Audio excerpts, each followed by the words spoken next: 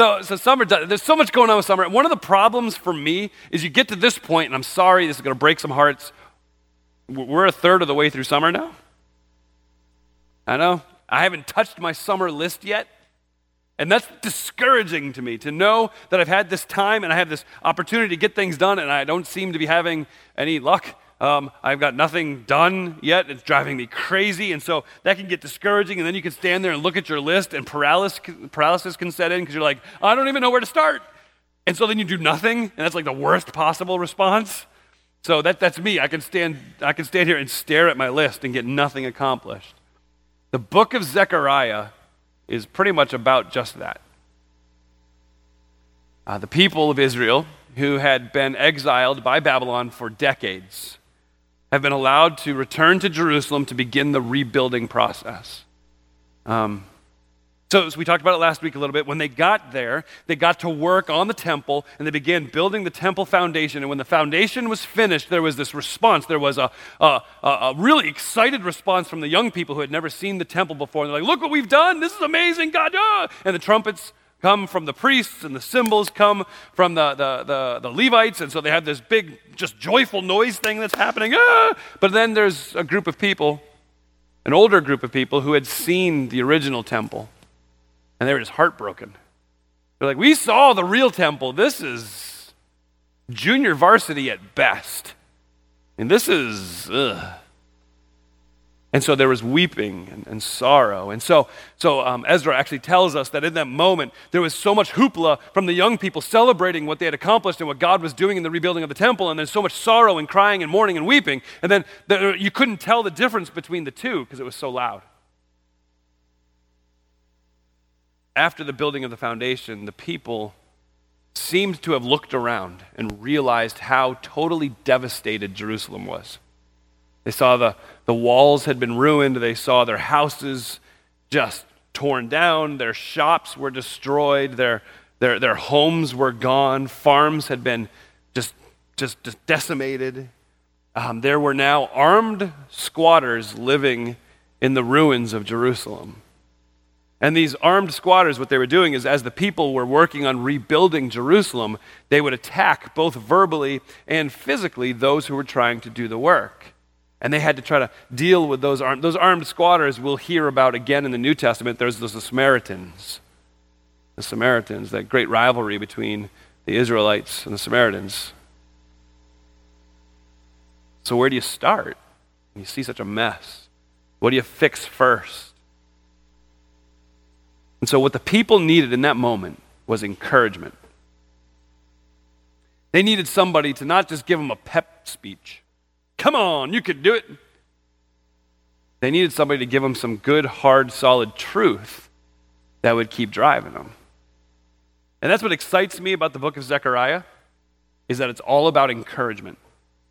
It's all about fanning the flames and trying to blow some wind into your sails, trying to just keep going. And what Zechariah does so perfectly in a number of ways is paints a picture of what it is that should continue to drive us and motivate us to be busy about the task he's called us to. So Zechariah chapter 1, we're going to start in verse 2.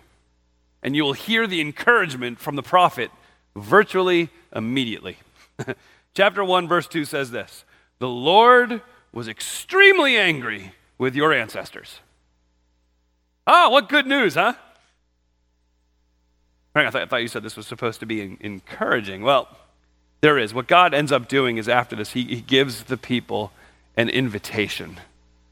And so listen as I continue to read, starting in verse 2 again. The Lord was extremely angry with your ancestors. So tell the people, this is what the Lord of armies says: return to me. This is the declaration of the Lord of armies, and I will return to you. Don't be like your ancestors. The earlier prophets had proclaimed to them, this is what the Lord of armies says: turn from your evil ways and your evil deeds. But they didn't listen. They didn't pay attention to me. So this is the Lord's declaration. Where are your ancestors now?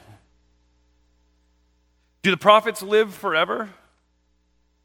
Didn't my words and my statutes that I commanded my servants and prophets overtake your ancestors? What Zechariah says is there's a question I have to ask you. Your ancestors, who I was very angry with, where are they now? The answer is they're buried. And the prophets? Well, the prophets stopped speaking because the people had ceased to respond to the preaching of the prophets. And God says, see that's not good. I was right to be angry with your ancestors. Here's the good news about God being angry. God is not angry like you and I are angry. God isn't angry when he doesn't lash out at people. He doesn't hold back forgiveness and then grow bitter after some time. He doesn't hold grudges against people. God doesn't throw tantrums like that. We're told in Scripture that God is slow to anger. And so when he does finally get angry, it's for a reason. Okay, so let me picture that. So how many of you have been to the world's greatest amusement park, Knoebels? All right, good. There we go. We got it. All right. Love that place. We had taken, I had to do a little research after first service this morning with my kids to see who it was, but we had gone to Knoebels. They have one of those log flume rides, you know what I'm talking about, where you get inside this hollowed out log, you go down the water, and it's like splish splash. It's really fun. Well, Knoebels has one where there's a little bit of a bridge at the end of it, and so you can stand on the bridge, and when the log comes down with the people in it, the water splashes up on you, and you get a little wet. And I remember looking at it thinking, I think if we stand here and there, most of the water will miss us, and I could probably douse one of my kids. And so I found out this morning it was Jordan. So Jordan and I went up top. I'm like, here, son, you stand there and I'll stand here. And here comes the log, and we're like, hey, and it hit, and this wave of water came up over the wall. And if I got hit by any water, 90% of it went right up my nose. And it was just like, and he walked away virtually unscathed. So I'm walking down. We're heading to the car. The sandals I had on had a little water in them for some reason. And I'm walking, and it's doing one of those, and it was driving me crazy. So I started to complain. I'm soaked. I'm uncomfortable. We were still going to stop for lunch on the way back. This is so dumb. And my daughter, Amber, who might have been 5 or 6, turned around. She's like, well, you're the one that stood there. And though she was right, after she spent some quality time in her room, she's right. I had placed myself there. And yet I was angry about it. God's anger is always deserved. You place yourself in a position where you intentionally and willfully rebel against God. Don't blame him for the results. You placed yourself there. And the beauty of how God works is this. If you are still breathing right now, well, there is a chance for you to move yourself from that place. As God invites you to repent. I mean, he says it in here. This is the beauty of God's anger, is that it doesn't last forever. In verse 2, he says, return to me, and I will return to you. If you come back to me, then you've got me. I'm coming to you. And so the beauty in God is that he is faithful and merciful and gracious to forgive us. And in the story of Zechariah, the end of verse 6, the people repented. And so the people heard God's call to them, and they repented, and everything changed, and that's a good thing. But even in that great repentance and that great move towards God, even in that, we still need encouragement. We still need, because you fast forward about 2 years. Now, here, let me take a time out and move this way. You're getting an edit. This is why you should always come to second service, by the way. You're getting an edited version of the message that I gave during first service. Not because there was sour language in it or anything. Not that I remember. But because the service went too long, and I got lost in some of the details. So, I finessed it a little bit. And what I will just say is this. I'm not going to go through all of the visions. If you've read Zechariah, you've read some of the visions. And if you're like me, you read the vision and went like, I have no idea. I'm going to be honest with you, I still don't necessarily have any idea.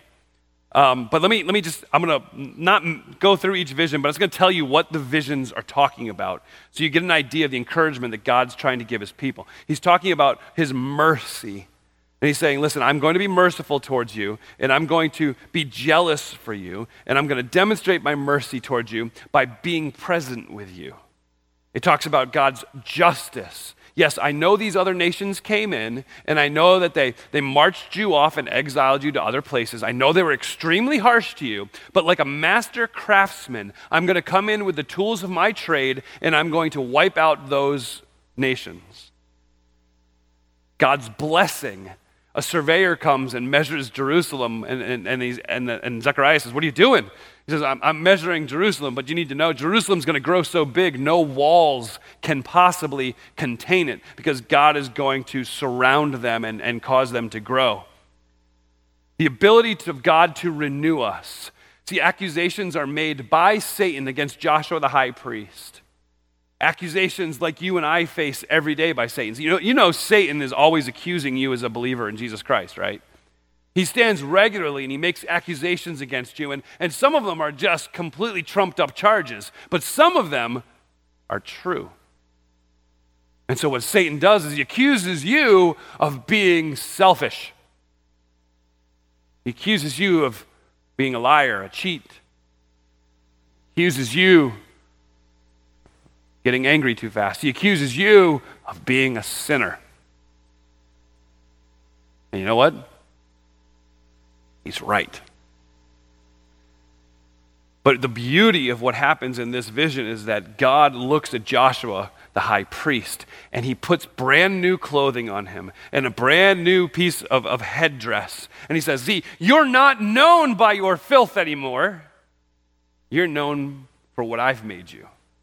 So while Satan is being completely accurate by calling us a sinner, and he would want us to focus on that aspect alone, what God is saying is, yeah, you're a sinner who is saved by my mercy and my grace. Focus on that.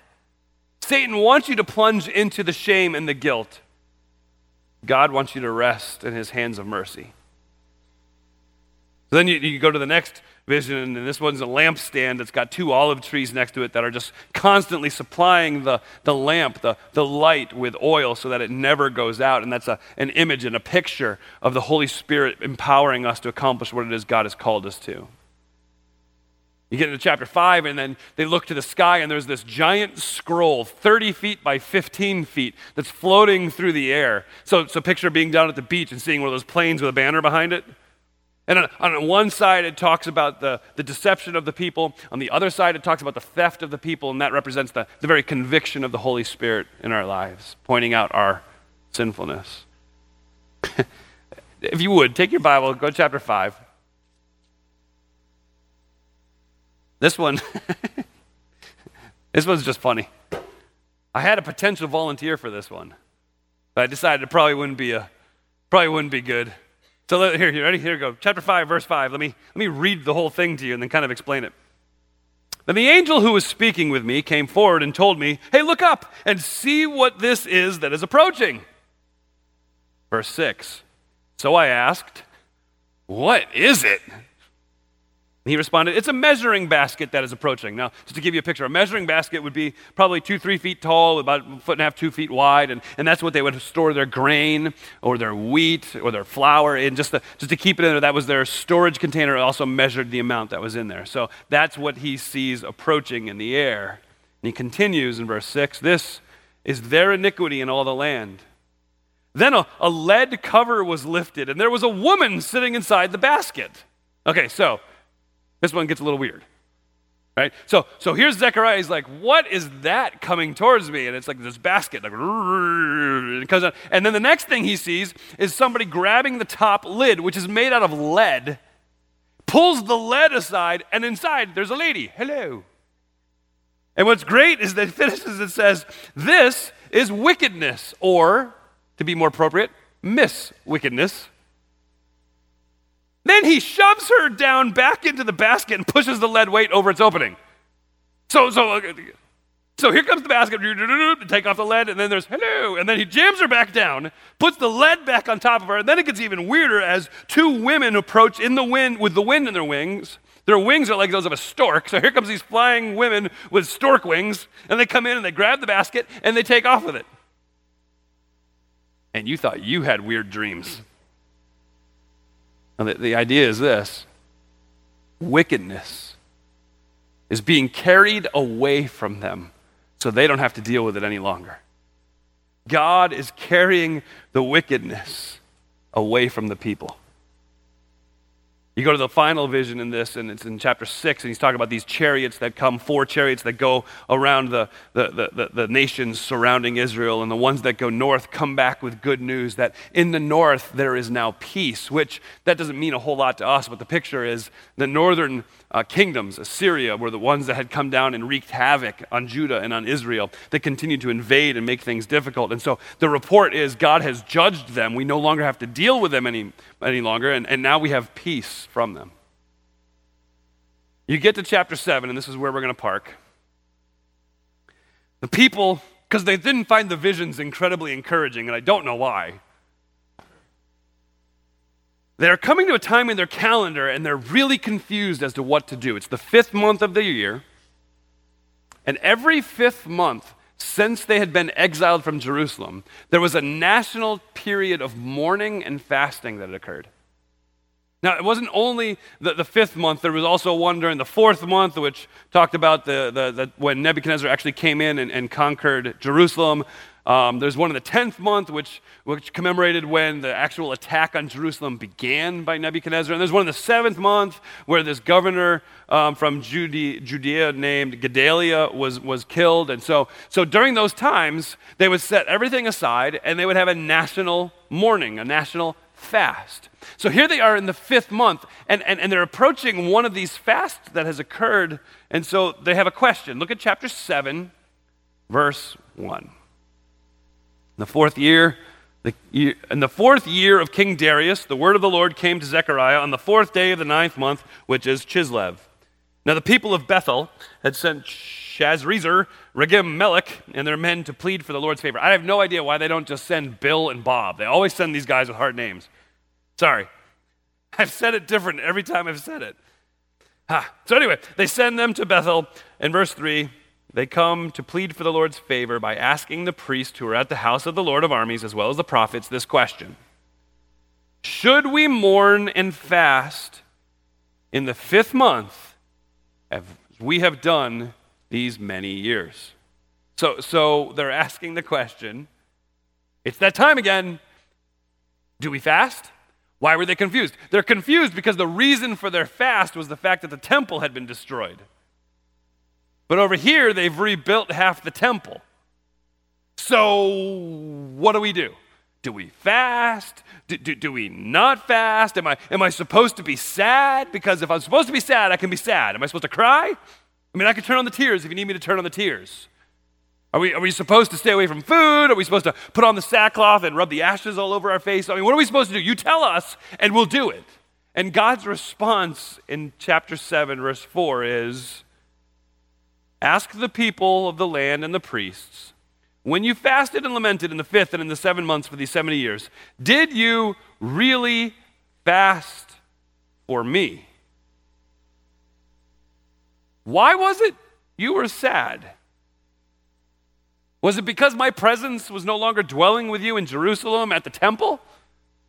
Or were you just sad for yourself? Has this turned into a selfish response to something that has happened to you? Are you fasting for me? Are you fasting for yourself? Are you just fasting because it's a tradition? That's what you do. You fast, so that's why you're fasting. Are you fasting because it seems right to do, or are you fasting because you're not sure what to do? God says, you have missed my encouragement. You have missed the point of why you should be filled with joy. So let me explain to you why you should be filled with joy. Chapter 8. Please, if you have your Bibles, turn to chapter 8.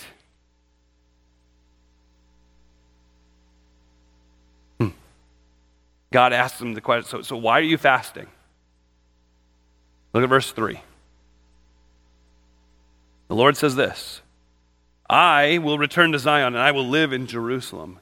Then Jerusalem will be called the faithful city. The mountain of the Lord of armies will be called the holy mountain. He says, wait, hold on. So you're fasting. Why would you fast? God is going to dwell with you again. Why would you fast? Excuse me, verse 4. The Lord of armies says this, old men and women will again sit along the streets of Jerusalem, each with a staff in hand because of their advanced age. The streets of the city will be filled with boys and girls playing again in them. Wait, okay, so hold on. Picture this. Jerusalem is going to have little munchkins just tearing up the streets, running around, hooting and hollering like kids do. And then sitting along the side of the streets are going to be our older men and our older women with their canes in their hands because they're getting up in age and they don't get around so fast. And that's just a weird thing to say, except for this. Jerusalem had been destroyed. There were no elderly people. There was no new birth because they were in exile. So now there's going to be long life and there's going to be new life. So remind me again why you would want to fast. Verse 7, the Lord says this, I will save my people from the land of the east and the land of the west. I'll bring them back to live in Jerusalem. They will be my people, and I will be their faithful and righteous God. Wait, you want to fast, and yet I'm going to bring my people home. What's there to mourn about? Skip down now to verse 13. As you have been a curse among the nations, house of Judah and house of Israel, so I will save you, and you will now be a blessing. Don't be afraid. Let your hands be strong. So you are going to be a blessing to other people. That makes you sad? Verse 14, the Lord of armies says this, as I resolved to treat you badly when your fathers provoked me to anger and I didn't relent, so I have resolved again in these days to do what is good to Jerusalem and to the house of Judah. So don't be afraid.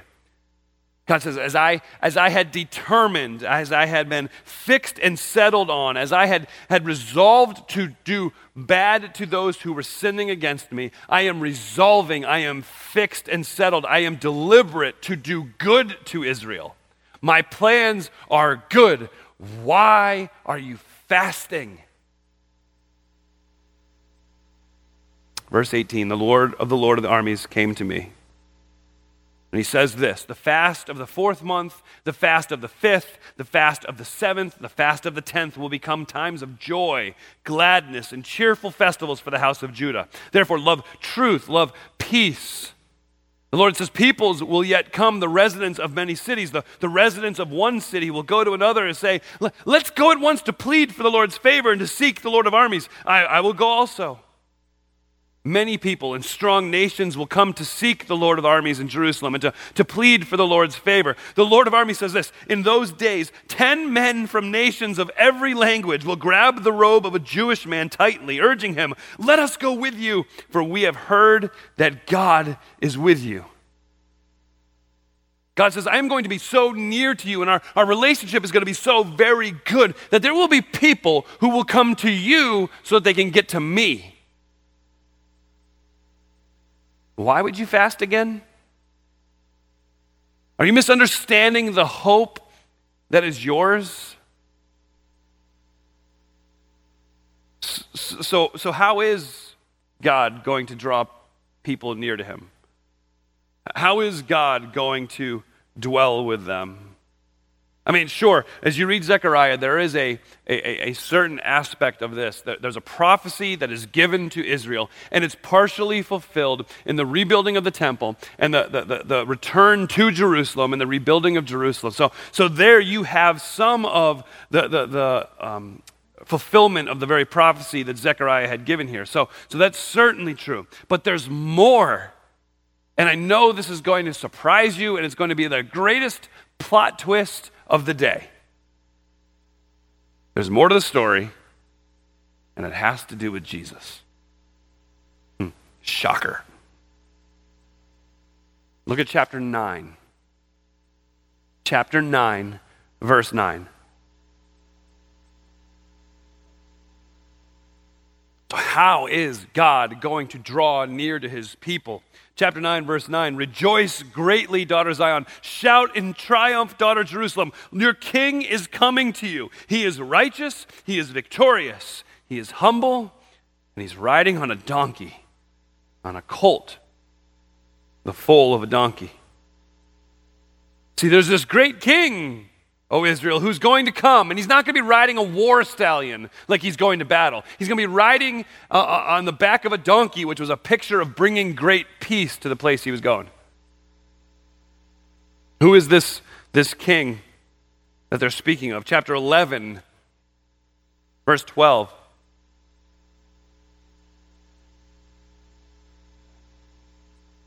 So then I said to them, if it seems right to you, give me my wages, but if not, you keep them. So they weighed my wages, 30 pieces of silver. Throw it to the potter, the Lord said to me, this magnificent price I was valued by them. So I took the 30 pieces of silver and I threw it into the house of the Lord to the potter. There's sarcasm there in case you're wondering. 30 pieces of silver isn't much. Who is this king that'll draw near to us? The king that they will reject and sell out for a lousy 30 pieces of silver. Who is this king? Chapter 12, verse 10. I'll pour out a spirit of grace and a prayer on the house of David and the residents of Jerusalem, and they will look at me whom they have pierced. The king will be the one who they will stare at after they've put him to death.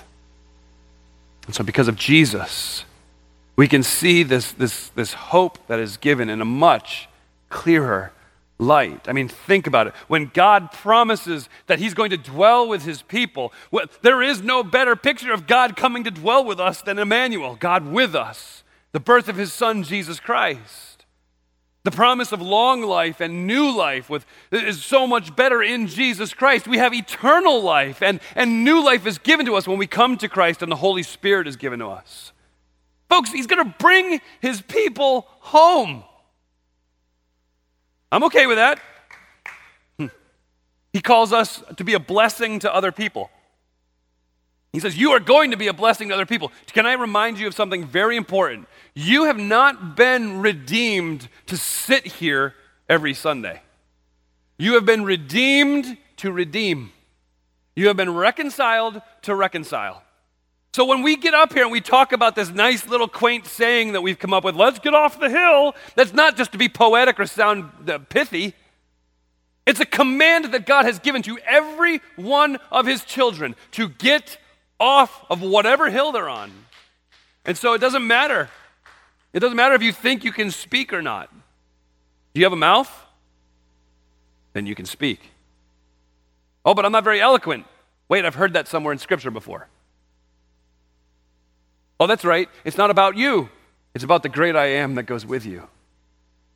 And so he says, you are going to be a great blessing to other people. And it says, God was resolved to do good to Israel. Man, God is resolved to do good to those who are in Jesus Christ. God has resolved that he will pour out his imperishable inheritance on us. He'll display the immeasurable riches of his grace, Ephesians 2 says. And I love what John Piper says about that. He says, as soon as eternity ends. So think about that for a second. You hear that? As soon as eternity ends, God will run out of ways of displaying his immeasurable riches of grace in you. It's just going to keep coming. So the joy and the encouragement is what we have and what has been done for us through Jesus Christ. The joy and the encouragement is in the awesome future of God's return. Now, I'll be very clear, and I'm not jumping into that this morning in this text. There are a lot of opinions and views and theologies and stands on and debate over the timing of the end time things. Okay, and so I'm not going to go into it completely, but there are a couple things in Zechariah 14 that we need to look at that will help encourage us as Zechariah would want us to be encouraged. So Zechariah chapter 14, here's some things we can be very confident about. Have you ever heard of the Mount of Olives? Let me refresh your memory a little bit. The Mount of Olives is where Jesus stood with his disciples just before he ascended into heaven. The Mount of Olives is where the disciples stood after Jesus had ascended into heaven. And the angel came and visited the disciples, you remember? And remember what the angel said to the disciples as they stood there with their mouth open? The angel's like, hey guys, hello. Why are you still here? Didn't he give you a job to do? You should get busy about it. Because this same Jesus who just ascended before your eyes is going to return the same way.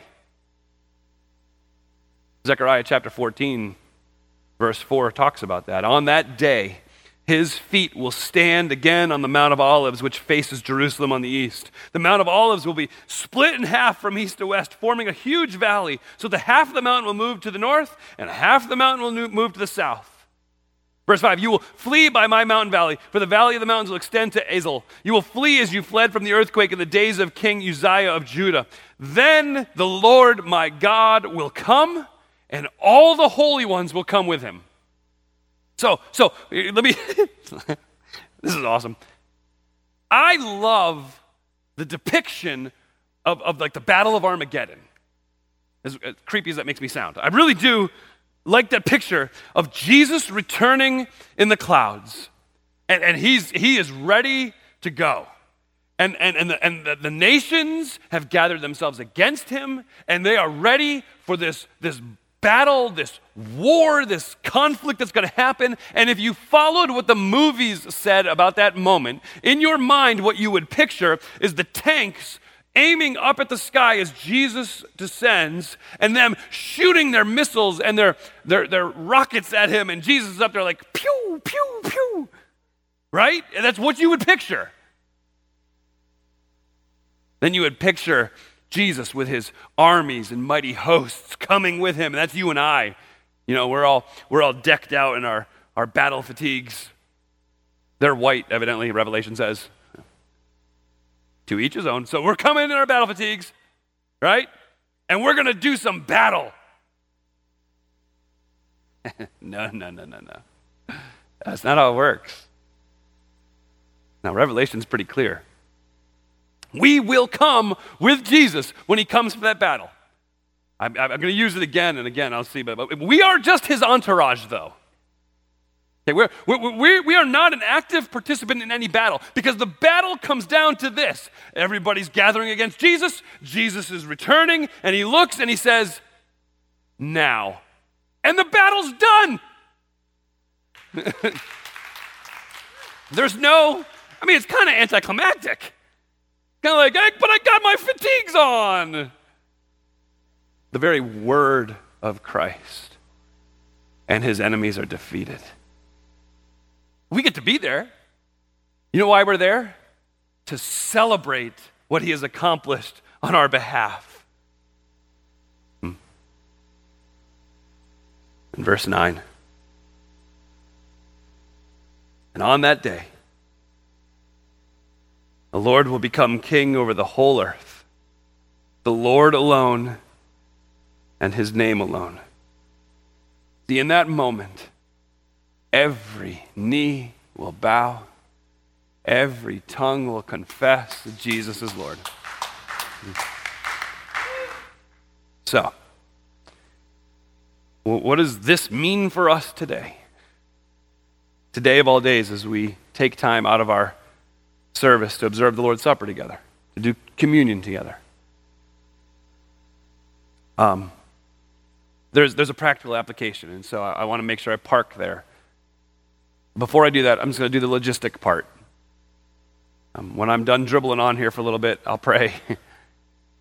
The music will start.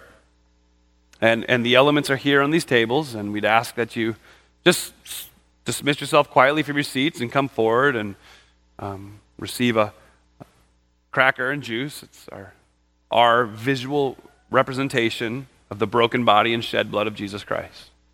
And return to your seats, and then I'll come up and I'll pray, I'll read some scripture, and we'll take communion together. But this is the practical application for that time. During communion, what tends to happen is this. we examine our hearts as we should. We reflect on our sinfulness as we should. We mourn and grieve over the harm we've caused to the heart of God in our sin. But then we stay there. We stay there. Are you a sinner who is saved by his grace? 100%. Every single one of us must take our sin seriously.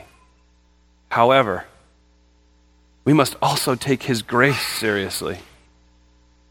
Too many times we're the ones asking the question, do I mourn? Am I supposed to mourn? Am I supposed to be sad right now? Am I supposed to be quiet? Am I supposed to be like, oh, I'm really sorry, I'm really sorry. I'm still really sorry, I'm still really sorry. Where? Stop moping. My dad used to say this. Goodness gracious and toasted oat cereal. I have no idea why I said it. I Googled it a number of times. I've never found it anywhere. If you are in Jesus Christ, man, you're a new creature. You have been saved and you have been set apart and you are a picture of God's perfect workmanship. You're a vessel who will, because of Jesus, receive the repeated and the unending infinite love and blessing of a Father in heaven who calls you his child. So in this moment as we observe the Lord's Supper together, in this moment as we take communion together, man, let me encourage you to reflect on this. As often as you eat this bread and drink this cup, you do show the Lord's death until he comes. Okay, so for some of us, we're like, well, we do show the Lord's death. That's a sad thing. We should mourn him. No! For the child of God, that's life. For the child of God, that's redemption. That's everything. So every time you receive the elements, you're painting a picture of Jesus' death. Child of God, that is not a bad thing. Yeah, he died for your sins, but not so that you could mope. Not so you would be riddled with guilt, but so that you could celebrate abundant life with him. There's a song, How Deep the Father's Love, and it was running through my head this morning a lot. His wounds have paid my ransom. So now live like it. Boast in it. As often as you eat the bread and drink this cup, you show the Lord's death until he comes. Until he comes. See, that's a key component of this as well, because he is coming. When we take communion, we see the elements. What it reminds us of, what it's a picture of, is what Jesus has already accomplished for us. It reminds us that Jesus kept his word. He said he would lay down his life for the sheep, and he did. He said he would lay down his life, and then he would take it back up again 3 days later, and he did. He has said he is going to return, and he will. So as you take communion this morning, remember that he died so that you wouldn't have to. And remember that he lives so that you can too.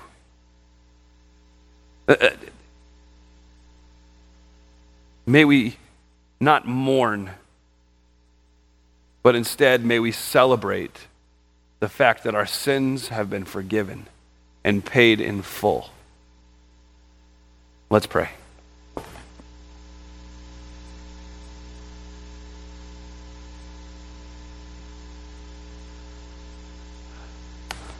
Lord, it's been an interesting day.